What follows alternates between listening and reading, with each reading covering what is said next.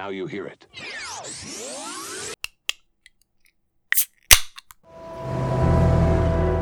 When you're a child, you learn there are 3 dimensions: height, width, and depth, like a shoebox. Then later you hear there's a 4th dimension: time. From Seattle, we're Drinking the Movies. I'm Taylor Baker. And I'm Michael Clausen. Got a Northwest Pilsner. Got an extremely hot and sunny day. Got a truly delightful film we're going to talk about today, Michael. That we do. I believe it's the first time in a while we both had 5 stars. On the same movie, yeah. It's been a minute. I'm excited. It has. So I don't know if you know this, but I was looking up like film history and facts. Mm-hmm. And Park Chan-wook actually invented the term mise-en-scene within the film, The Handmaiden. It in fact did not exist before his creation of this film. I believe that. And Guy Ritchie went back in time and began making his films after being influenced by the twists in this film. I think that's carved in stone somewhere, right? Yeah, that's true film fact. I believe it. And we'll dive in. I am... this is a movie that I've loved passionately and shared with people. Before we started the show, before I considered myself anywhere near a cinephile that had any idea what was going on, this was just one of those ones that was, I have to share this with everybody that's willing to sit down and watch it. Where does The Handmaiden kind of place for you? Similar story. I saw this one in a festival setting where it was actually like the wild card for me. I went into the festival also with plans to see Manchester by the Sea and Moonlight. It was already completely... That's a good festival. It was a very good festival. I was already completely aware of the rave reviews that those films were getting. I wasn't as familiar with Park Chan-wook at the time. I think I had seen Old Boy, but I hadn't really gotten familiar with him as a director at all. I was completely blown away by this movie, and was psyched to revisit it. Well, before we continue, giddily down the road of discussing The Handmaiden, let's do our first impressions of our next rescreening title, which is, Michael? By the Sea, directed by Angelina Jolie. Correct.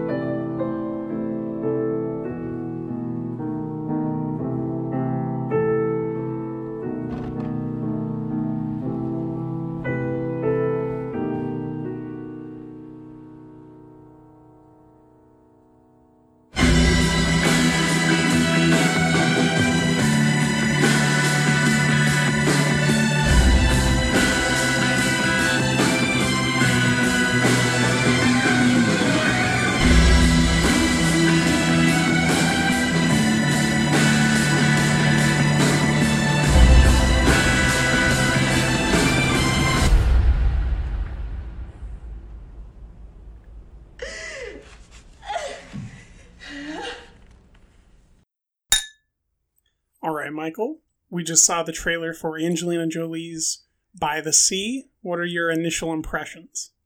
Well, I should say that this will be the first film that we're doing a deep dive on that I haven't actually seen before. So this will be a different experience for sure. I also don't think I've seen any of Angelina Jolie's films. She's probably directed like 3 or 4 now, I want to say. So I am kind of going in blind.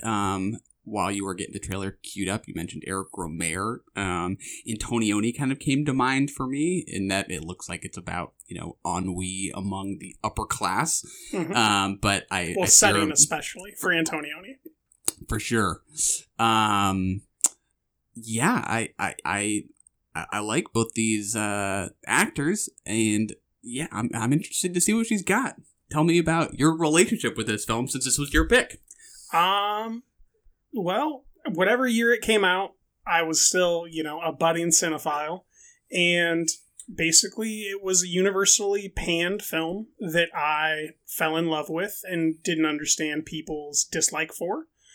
And that still continues to this day. I remember this film with the same amount of fondness that I have for a film like L'Avventura. To me, I think of Romer and Antonioni specifically as influences for her in this. She's very much, the statuesque, fallen figure, kind of playing big emotions, not unlike Katharine Hepburn near the end of Katharine's career. And I just really get drawn to this type of melodramatic ennui. This is just one of those ones that has a special place in my heart and is kind of larger than life because it is about this couple that is very much in the eye of culture, and it's kind of a private film about the emotions of that.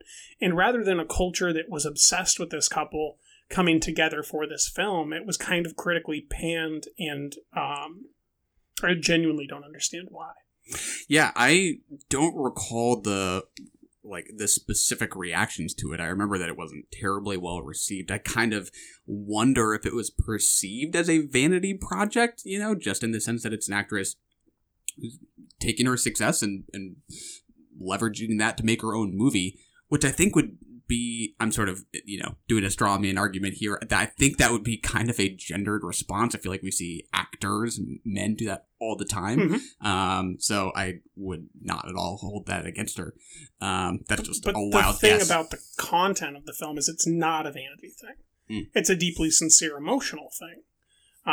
And that's to me where vanity goes at. When something's really personal, really emotional, and really sincere, I tend to take vanity out the window. It's just not there in projects that are sincere. Even if they flop, if your heart was on your sleeves when you were trying to make it, i.e. David Ayer's The Tax Collector, he clearly was very passionate about making it. I just didn't like the movie at all. But I don't think that was a vanity project for him. I don't think this is a vanity project for Angelina Jolie. Yeah. Cool. Should be fun. Are you lukewarm too excited to watch it?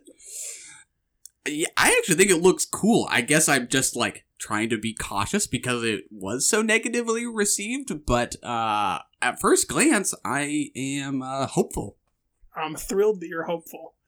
Today's podcast is presented by Podgo. Podgo is the easiest way for you to monetize your podcast, providing podcasters with a flat rate for ad space so you always know how much you get when you include an ad from Podgo.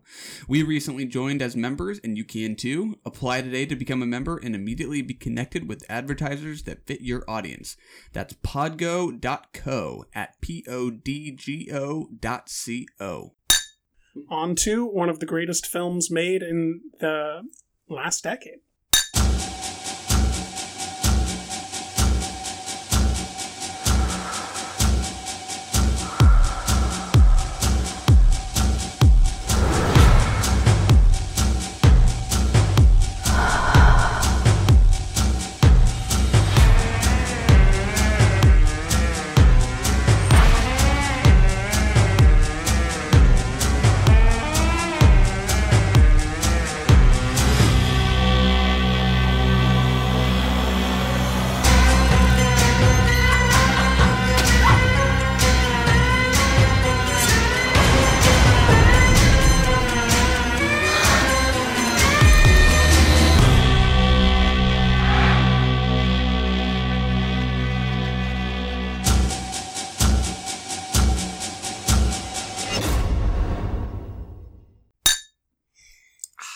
All right, Michael. We're back on track talking about the film that invented mise en scene, the film that invented twists, reversals, and the destruction of books and libraries, apparently.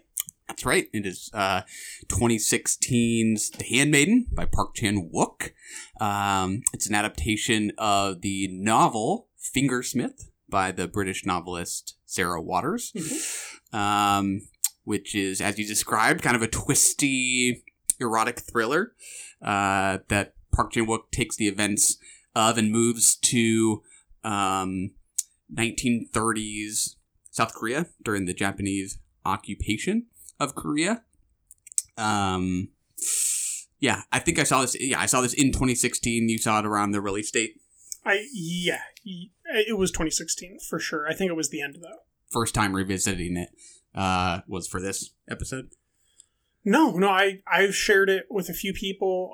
Most recently, I remember watching it with my cousin-in-law down in Portland. I had convinced him over a few beers that, like, there's this movie that I can't believe you haven't seen. It's free right now on Prime.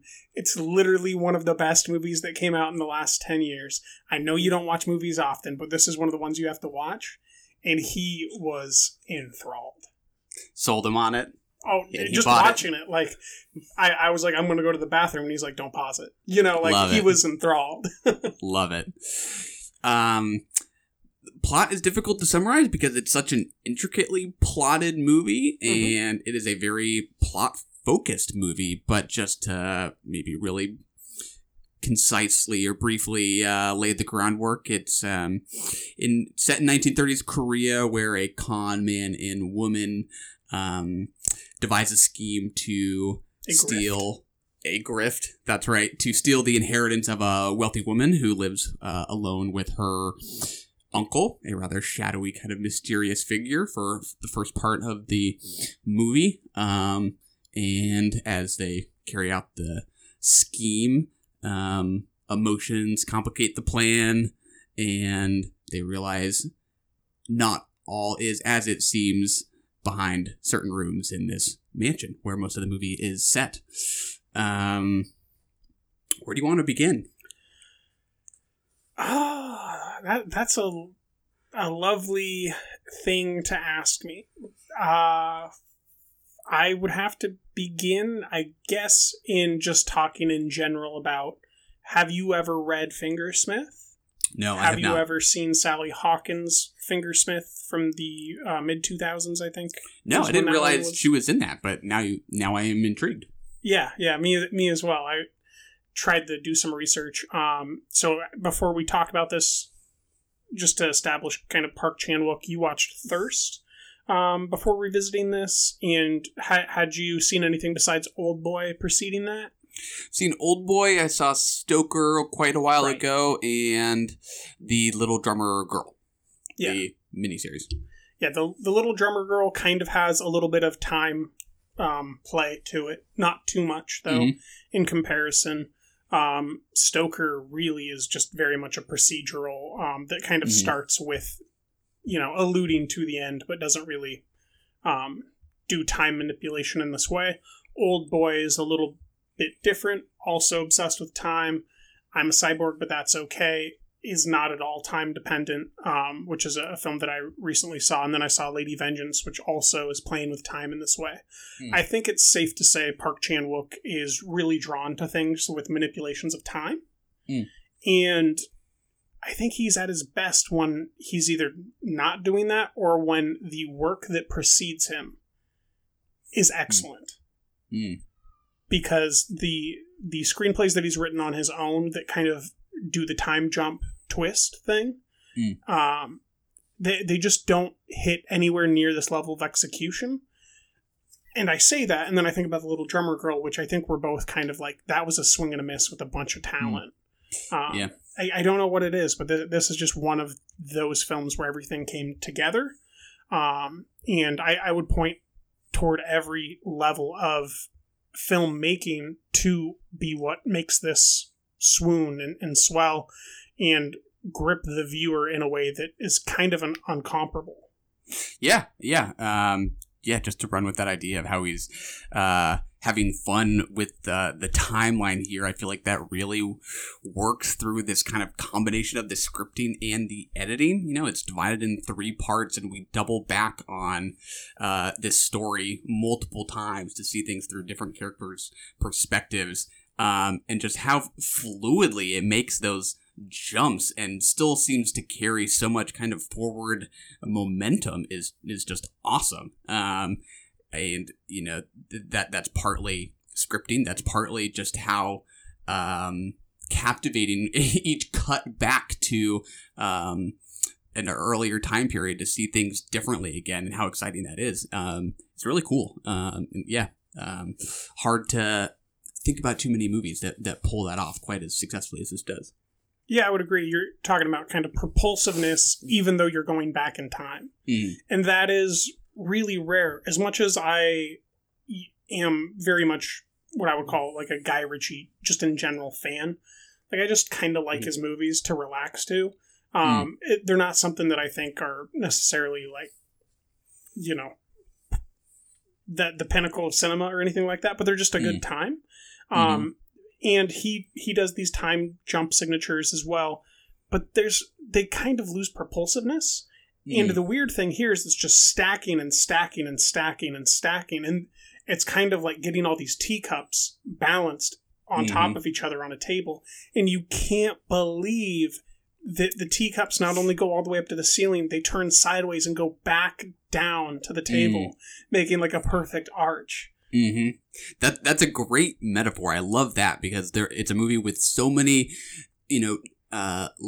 dialogue details and references that sort of call back to earlier parts of the movie. So just to run with that metaphor, it's like a very carefully constructed teacup tower where certain cups kind of resemble each other or remind you of one other cup in that same tower. So yeah. Good choice of metaphor. Thank you. Yeah. I appreciate that. Talking about the library a little bit, I just find that whole denizen, that whole area just so imprintable on my memory. Like, just thinking about being her, starting from that young age, on that floor, seeing the beautiful garden in some of the tiles that are pulled up, knowing that one of those tiles hides a door to hell. That is one of the most intriguing libraries, not only, in cinema, but I think in storytelling that I can think of, where there's all these elements. There's not only men looking at her, expecting her to sexually fulfill them by telling these stories, but there's pain and there's also beauty within these walls, and kind of trying to grapple with that as a viewer and catching yourself thinking how beautiful this place is, even though it's torture. I find that really rich. Yeah. I think the very first time we enter that room, it's through the handmaiden's Sookie's eyes. And that's the shot that's, I think, in the trailer where the camera is like flying down that walkway towards the main part of the room. Which it reminded something about just how quickly we enter that room, which feels very different from how so many American thrillers would prefer to usually creep us into a big kind of space, an important space. I don't know why that reminded me a little bit of Parasite when we first go down into the basement and that camera is like careening down the corner as, the lady is looking for her husband, or who realizes her husband down there. Running down there to get him. Yeah, that's right. Yeah. Something about these camera movements just force us into these spaces, like whether we want to go in here or not, we're coming in. Yeah. It's kind of like maybe there's something to like Korean, like horror, quote unquote, cinema or thriller cinema, where the theme is kind of to get you to reach your whole hand through a wall to a room of cookies, and then take a switch and just hit your hand. Yeah. Or it just grabs your hand. It's like, oh, if you want to come in here, you're coming in. Yeah. But not only did you come in, but the pain is here, and so is the cookies. Yeah. Memorable scenes. I think maybe even before we get that shot of the camera, flying down that walkway, during one of the blackouts, you just get a couple like flickering shots of Hideko reading from a book when she's in that room, but you don't really know yet what she's doing. I thought was just so perfectly suspenseful and mysterious. I love those shots because you don't know what's going on yet at that point.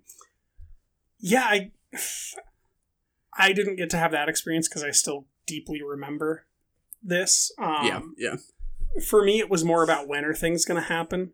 Unfortunately, I haven't forgotten the procedure of this film, and I think that's the beauty of it. If you get to watch it for the first time, or if you get to watch it and have totally forgotten what's going to happen, that's the best. But when you know what's going to happen and you're just waiting kind of for like those time signatures to drop, like in a song, like when does the beat drop? When does the symphony come in the background? It's still a beautiful work of art, just like listening to a song like that, but it's less thrilling. But somehow this film in particular manages to be just as engaging, which is something that a lot of films that require twists and big reveals lose instantaneously after the first watch. Yeah, I had dropped my rating slightly when I first rewatched it, and then took it back up again on my subsequent watch, only because there is just never going to be, you know, a watch that is like your first time with a movie like this. And it's tempting to want to find, you know, new depths to, you know, a movie on each viewing, and arguably maybe you can do that here. But I don't want to hold, you know, the fact that the first time is always going to be the best one with a movie like this. Yeah, as long as you're awake for the whole movie, the first time's always going to be the best time with this specific movie. On subsequent rewatches, you might pick up on things that you weren't smart enough to pick up on the first time. I remember doing that my first couple viewings. But this time around, it was really just appreciating the art of the cinema, of the lighting crew, of the set decorators. My goodness, the talent on display there. And then about halfway through, I just kind of sat there in subtle awe of the acting. Like, it's just pitch perfect. Oh, yeah, it's awesome. It's just never not perfect, which is what throws off your ability to appreciate it, because every single thing is perfect. And then you get to a scene near the end where one of them is dressed up with the mustache, right? And they're at the window with the ticket taker. And you're like, this guy's perfect too. What the hell? Yeah. Yeah, I mean, especially the two women. I guess this really feels like there are four characters. It's the two women plus the uncle and the other con man. There's two heroes and there's two villains. Yeah, I think that's a perfect characterization. But the women in particular each kind of have to play like they're two different characters, because they each kind of take turns playing the ingenue, the naive person in this. I was about to say triangle. It's really more of a square of four characters. Correct. The first, I'd say 2/3 of the film is a triangle. True, and then we realize the uncle's hobby. Yeah, but I mean, like, just think about the introduction of the film. If you're brand new to it and you see this woman losing a baby that's crying, soaked in the rain, you think this movie's totally different than what this movie is. You think she's the mother and like all this. Oh yeah. Just the premise is so fantastic. I must read Fingersmith. I am very interested in the novel.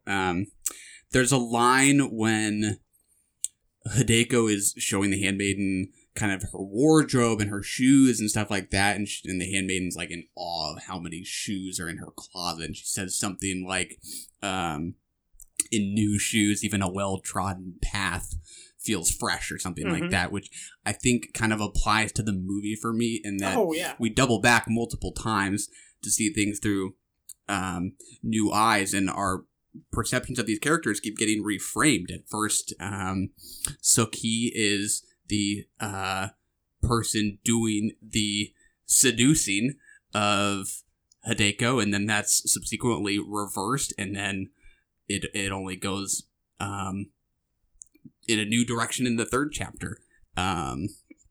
It's just so intricately scripted. It's awesome. I think that line obviously is there on purpose, but that's a great point, because I didn't pick up on that. That's exactly what this is. It's watching one scene where she comes in to be the handmaiden, and she kind of opens the door when she's alone to peek in on her mistress, and then you hear this boom and she goes and hides, and you're kind of like, I wonder if this is like a kind of a different type of scary movie, you know? And then about 5 to 6/8 of the way in, you see it from the other perspective, where it's So just a good. doll head being smacked against a door. So good. Yeah. And there's so many little lines like that I just find so satisfying. There's one where I think it's in voiceover narration that Sookie says something like, mistresses really are like dolls that we get to play dress up with, or Yes. something like that. And when she's in the bathtub scene, says something about her like being like a baby, and she's going to take care of this baby, and this idea of characters manipulating each other, thinking they are in control of the situation when they very much are not. Very satisfying on rewatch when you know where this is going. It is. I think the most gratifying thing in my first watch was learning what the purpose of him smoking 3 cigarettes in the carriage was. Oh, yeah. But honestly, on subsequent rewatches, that's like the one thing that I think might be not as strong as it should have been. That specific detail. Well, that ending, that whole ending there, like I think there just wasn't quite the punch that there was on the first viewing. That is an incredible sequence in which you don't know what's going to happen, and not only does he successfully commit suicide, he kills his tormentor. So the villain kills the other villain, and that's great on a first watch. But I don't really have any constructive criticism or anything, but I do find myself finding that to be like the weakest of the plot points on revisit here. Is it just doesn't quite have the panache or the propulsiveness that all these other moments in the film do. Like, I am much more intrigued to talk to you about the bathtub scene and the play between the different timelines of who's manipulating who than I am to talk about that big finale death. Yeah, I would agree. So much of this movie is about each of these women having to deal with the two dudes who die in the final scene. I don't know that it's that satisfying of a way to see them go. Right. Like, wouldn't you have rather watched the octopus strangle them both? I remember that on even first watch thinking, I thought there would be a little bit more in this dungeon. Not that it's not gross and very twisted, but I do remember thinking just that Simplistic. there might be something happening with the octopus that doesn't really happen. I think that's just like a callback to Oldboy. Wasn't there an octopus in Oldboy? Well, there's an octopus in Oldboy, but then within the erotica that is kind of the theme there See that is in the book. tentacle stuff. Right. Yeah, which, that's a Japan thing in the foreign invasion. I'm sure there's there's something more subtle there that I'm not aware of happening, perhaps. But I would have just rather watched the octopus strangle him, or like different machines of torture getting reversed, and them both, like him dying from his injuries but getting the kill before he bled to death, or something. The cigarette was just kind of less enthralled. Like, it's a very fun reveal the first viewing, but it's not at the same level of staggering, tallest peak of pinnacle of greatness like all these other scenes are. Yeah, it's a weird thing to say about this movie, but yeah, when you're watching his fingers get chopped off, you're thinking, this actually is tamer than I thought. Right? Like, it was one of the most tame scenes in the film, because it's not showing them get cut off either. Yeah, It's just you're a right. sound. Mm-hmm. And then a prop. And they never show you the stumps or anything. So it's very much avoiding the visceral, things that you would normally be concerned for in a bodily horror type of a interesting piece. place to finally exercise some restraint in a Right? way. Fair point. And I think that the nature of the film leading up to that kind of begat a larger payoff of pain for these two individuals as well. So really, really down on this perfect movie by criticizing its finale death of the villains. But if I had to point to the singular weak spot, that is it. Yeah, that's fair. Just to run with that idea of pain and the objects that really symbolize that. We see at the start of part 2, the young Hideko getting, whacked with the balls, those steel balls on a rope, which feel very much, they seem to very much resemble the Bells of Passion that we finished the movie directly. with, right? And yeah, I do like that idea. Well, before the Bells of Passion are introduced, they're erotic. Looking. Yeah. So, period. Absolutely. I guess I was just hedging my bets as I walked into that comment, but I like the idea of that particular object being, reappropriated for the purpose of pleasure after having been used for so much pain. Yes. That is a satisfying twist. Yeah, I think that's kind of something that's subtly on display here. There's definitely, I don't know personally much about Park Chan-wook, which is something I do regret. Like, I didn't study up on his autobiography or anything like that, but from what I Googled, there just wasn't a vast amount of resources in the English language to begin with. But I do think that in this film particularly, he is playing with what we in English commonly refer to as the male and female gaze. And that's part of the reversal of these scenes, because we are seeing kind of the first third, I'd argue, we're seeing a female gaze that's presented through like what a man told her is true. And then things begin to shift into an all-female gaze. And I think that just like the bells that you're referencing in the initial thing that he's beat with are those extra textual things that have a greater depth to the film than just what's on the surface. Yeah. One of my favorite little formal touches that kind of relates to just that idea of the gaze that is very present throughout is so much of the camera is very fluid and kind of elaborate in its movement, but there are those really brief moments where it'll switch to handheld, usually for a POV shot, like it's just kind of been popped off the stabilizer or a Steadicam or something like that, and like when she's running to the princess after she gets the oils. Yeah, or scenes where they first see each other. Princess Lady. Yeah, but just that evocation of the dizziness of that feeling like you've been knocked back on your heels when you're attracted to someone is just perfect, and then the camera restabilizes again because people get back into character. But I think that's just such a nice way of getting at that kind of lightheadedness that you feel when you're really knocked out by the look of somebody.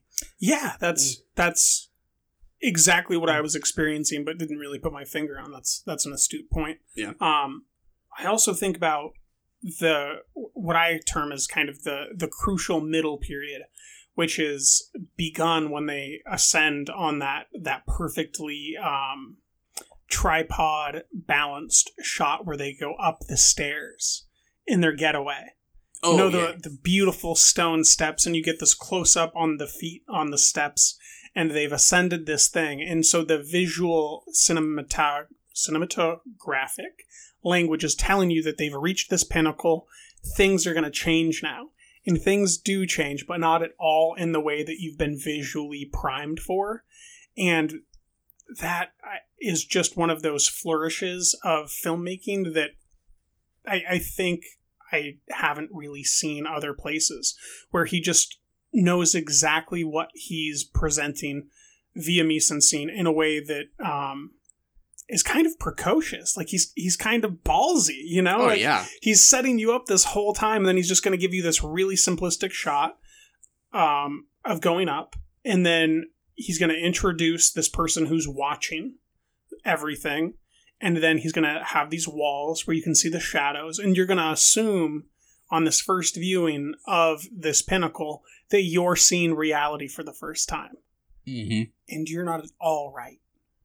Yeah, and even just, the idea that, like, we kind of associate positive thoughts or ideas with ascension, with upward movement, that it just evokes transcendence and improvement. And not to mention the thing. Nature in the background of these steps that is also amplifying exactly what you're talking about. Yeah, and the first time you see it, they arrive and they get married, and Saki is promptly thrown into a hospital. So that did not pan out.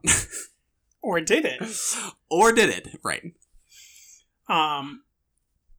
Yeah, this is simultaneously a film that you could never stop talking about, but also a film that is incredibly difficult to define the parameters of which portion of the film you were talking about an event in.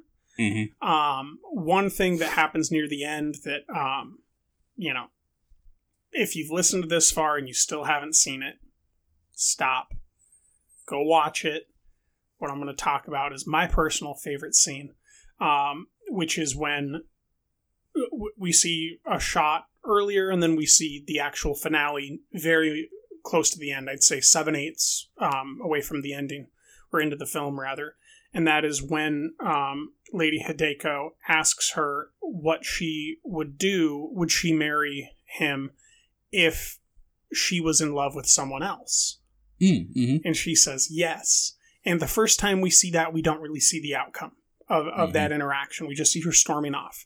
The second time, 7/8 of the way through this movie, we have one of the most beautiful tragedy-filled moments within cinema and in this film, in which she has thrown the rope, just like her aunt was killed, over the same tree, over the same branch, and she's going to hang herself.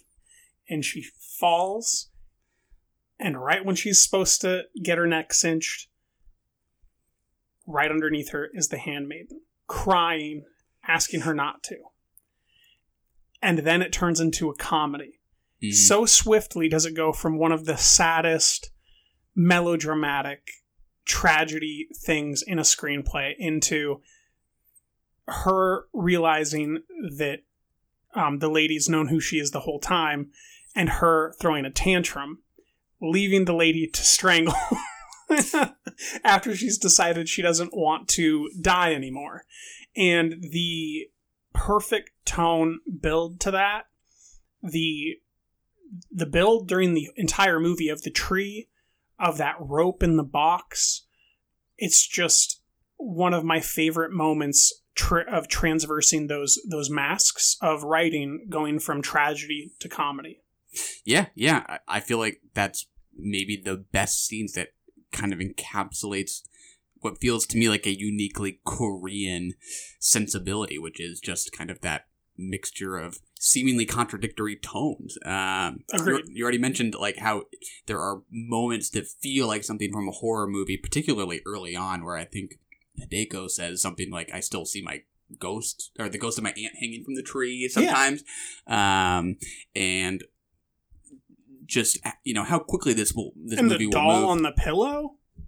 Yeah, very creepy. And like the lights being introduced as going in and out, running into the library, like you mentioned, like that introduction to the library is kind of scary just visually, like you're cued to be scared. But then the snake marking the boundary line, the doors slamming shut in front of her, those are all things that kind of, set you up to watch, if not a horror film, a dark thriller. Yeah. Like if you describe to someone an American film as an erotic thriller, I think you have a very distinct kind of tone that comes to mind. Brian De Palma? Yes, which doesn't, maybe there are some funny moments in his movies, but I don't feel like you get this same openness to different tones, ranging from horror to comedy to the erotic and the horrific. That's all here, and I think that's part of just the greatness of the filmmaking, is that they all cohere rather than clash. I agree. There's a different type of a smirk in South Korean cinema so far from what I've seen that has this type of thing in it. Whether we're talking about Bong Joon-ho's films, whether it is Parasite, or if it's Snowpiercer. There's similar levels of dread in smirking through the fourth wall at you. Mm-hmm. And when I think about some of the films that do, if not go through the fourth wall, are kind of smirking at the audience, none of them are this formally accomplished along the way to doing it. Mm-hmm. Like if they do it, it's on the back of some very mediocre story or mediocre cinema. It's never Mhm. expert level cinema, expert level storytelling, giving you a smirk that you barely clue into. Mm-hmm. So there is something different about how Koreans are communicating their visual medium right now. Yeah.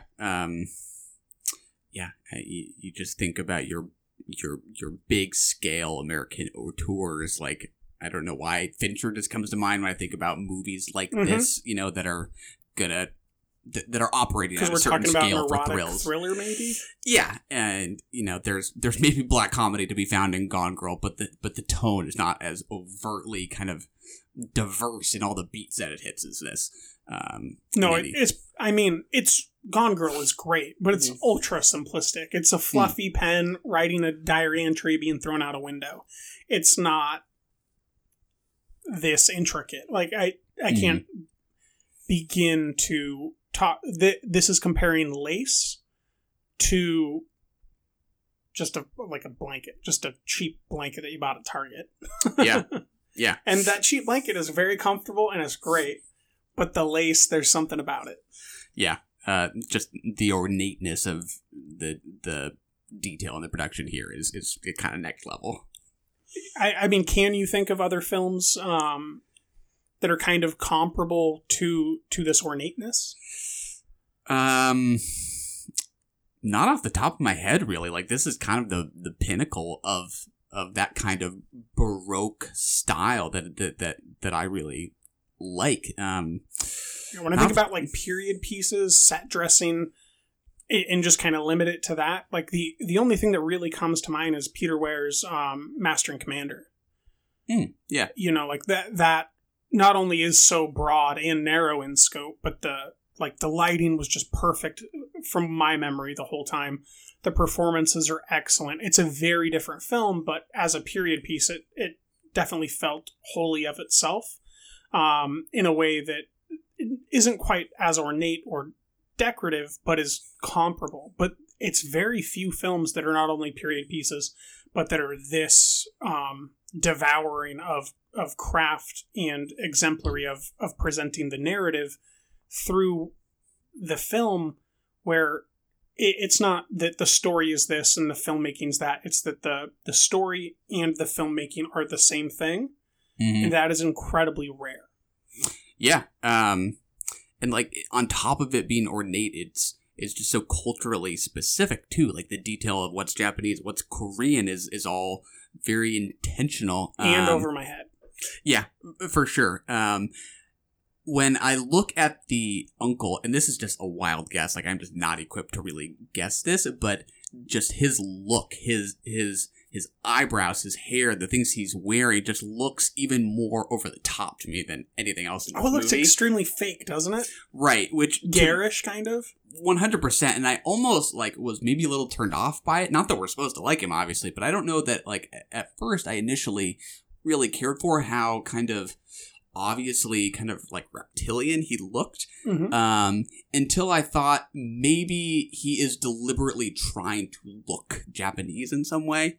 I don't know that I can point to specifics that look more Japanese and Korean, but that was my guess as to why he's so obviously kind of phony in his look somehow. He's trying to be something he's not.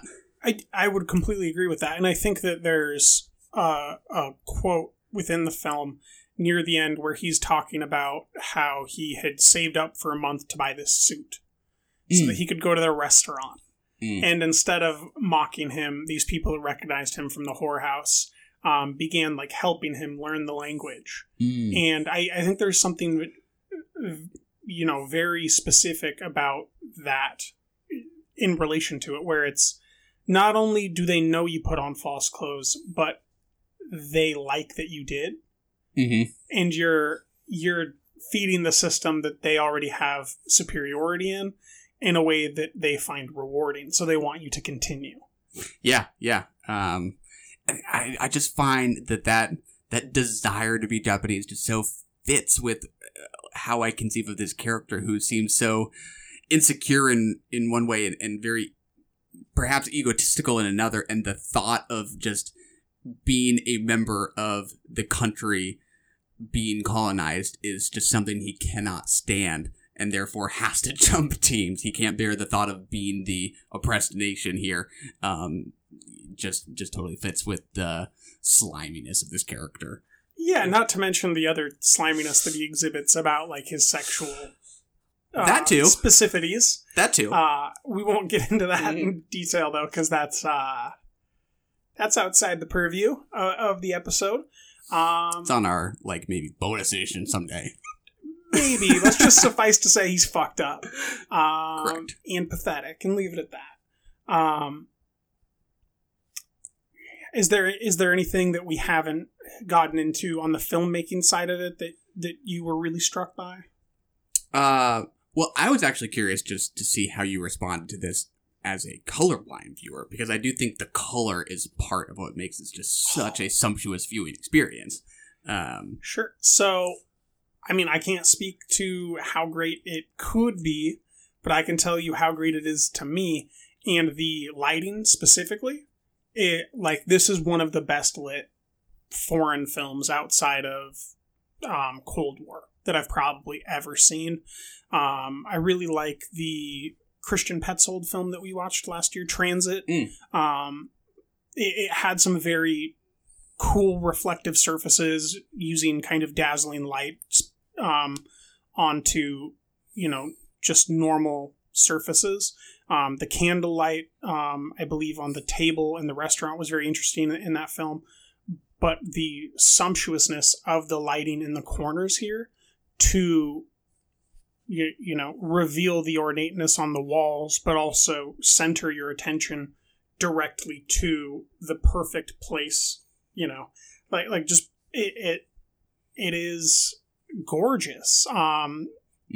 Seeing color has nothing to do with the amount of gorgeousness that I viewed. Love it. So I don't care. It looks great. Thrilled to hear it. Yeah, I would not disagree with any of it. I would only build on that and say that what struck me about the color scheme is just kind of these use of pastels, colors like turquoise in Hideko's room and some of these like pink dresses she wears that very much feel like if you were to describe the film as painterly, it would be more like watercolors than, I don't know, some other substance that just feels like it kind of evokes the fiction that these people are kind of playing with. That's interesting because manipulation of each other. It seems like an oil painting film to me. Like just as a film, it looking at it feels very oil painting-y, Mm-hmm. Yeah. But I guess the colors you're saying are a little bit more, expressive and loud and florid. Yeah, they definitely pop. This doesn't feel like dusty 1930s. This feels very polished and clean, and with a sheen that just looks good. It doesn't look false to me, except for when you kind of get this sense that people are playing particular roles, and that sense of, fiction being kind of played out before you, as characters manipulate each other is kind of fun. Yeah, good stuff. Yeah, I don't have too much more with this one other than just rapturous noises about specific things. Do you have anything else you want to get to, or do you want to talk about your favorite scene? Only other thing I might say is that even though I haven't read the book, I do think it is exciting to me to see a film take the contents of a book and bring it somewhere new. I think that is a really cool way to do an adaptation, and I think you get this kind of cultural cross-pollination from that by taking this narrative tradition that's very, Victorian Gothic, but getting all the cultural detail of a completely different place is just such a cool fusion of things that you don't see very often. I think that's a really interesting way to take something pre-existing and make it your own and make it fresh. Yeah, I'm good to move on to I completely agree with that. I think that what it does is not only provide like a crisp freshness to something older, but it creates a level of resiliency within the piece that would not be there if it was just one of those things. Mm-hmm. Yeah, I have no idea what Sarah Waters thought of the movie. I haven't looked that up, but I would have to think she would look at it and say that is a Park Chan-wook movie. Yes. Right? But she will take all the credit for it. Probably. I sure will. All right. Favorite scene? It's pretty specific. I think the first time we see Hideko actually reading a novel in part 2 is when she's reading the story and she's describing like a wintry scene and those doors open up behind her. Mm-hmm. I love that touch, but I also just think watching her read that scene is when you finally, and you're watching her read that with such commitment, and she's so completely unembarrassed about it, and it just so contradicts the innocence that she has carried for the whole movie, and that she visually expresses in that scene. The total lack of embarrassment in her voice as she reads the story, and the look on the Count's face as he realizes, I gotta rethink my plan, is very satisfying. I think that's my favorite scene. What about you? Well, my favorite scene is the tree scene. But to give a slight caveat, like my favorite still scene, I honestly don't remember when it happened. I just remember it. And it is inside of one of the very ornate, beautifully decorated rooms. And both women are together, embracing each other to the right of the camera. And you can't see them. What you can see is them in a beautifully ornate mirror, reflecting that embrace on the most painterly looking decorative wall ever. And it's just it looks like you're looking at a beautiful painting in a single image. And that's one of the images in the film that if I could just print it, I'd print it and put it on my wall. That'd be the one. Yep. Love it. All right. We will be back with rescreening with Angelina Jolie's By the Sea. Now you don't. That's another one in the can.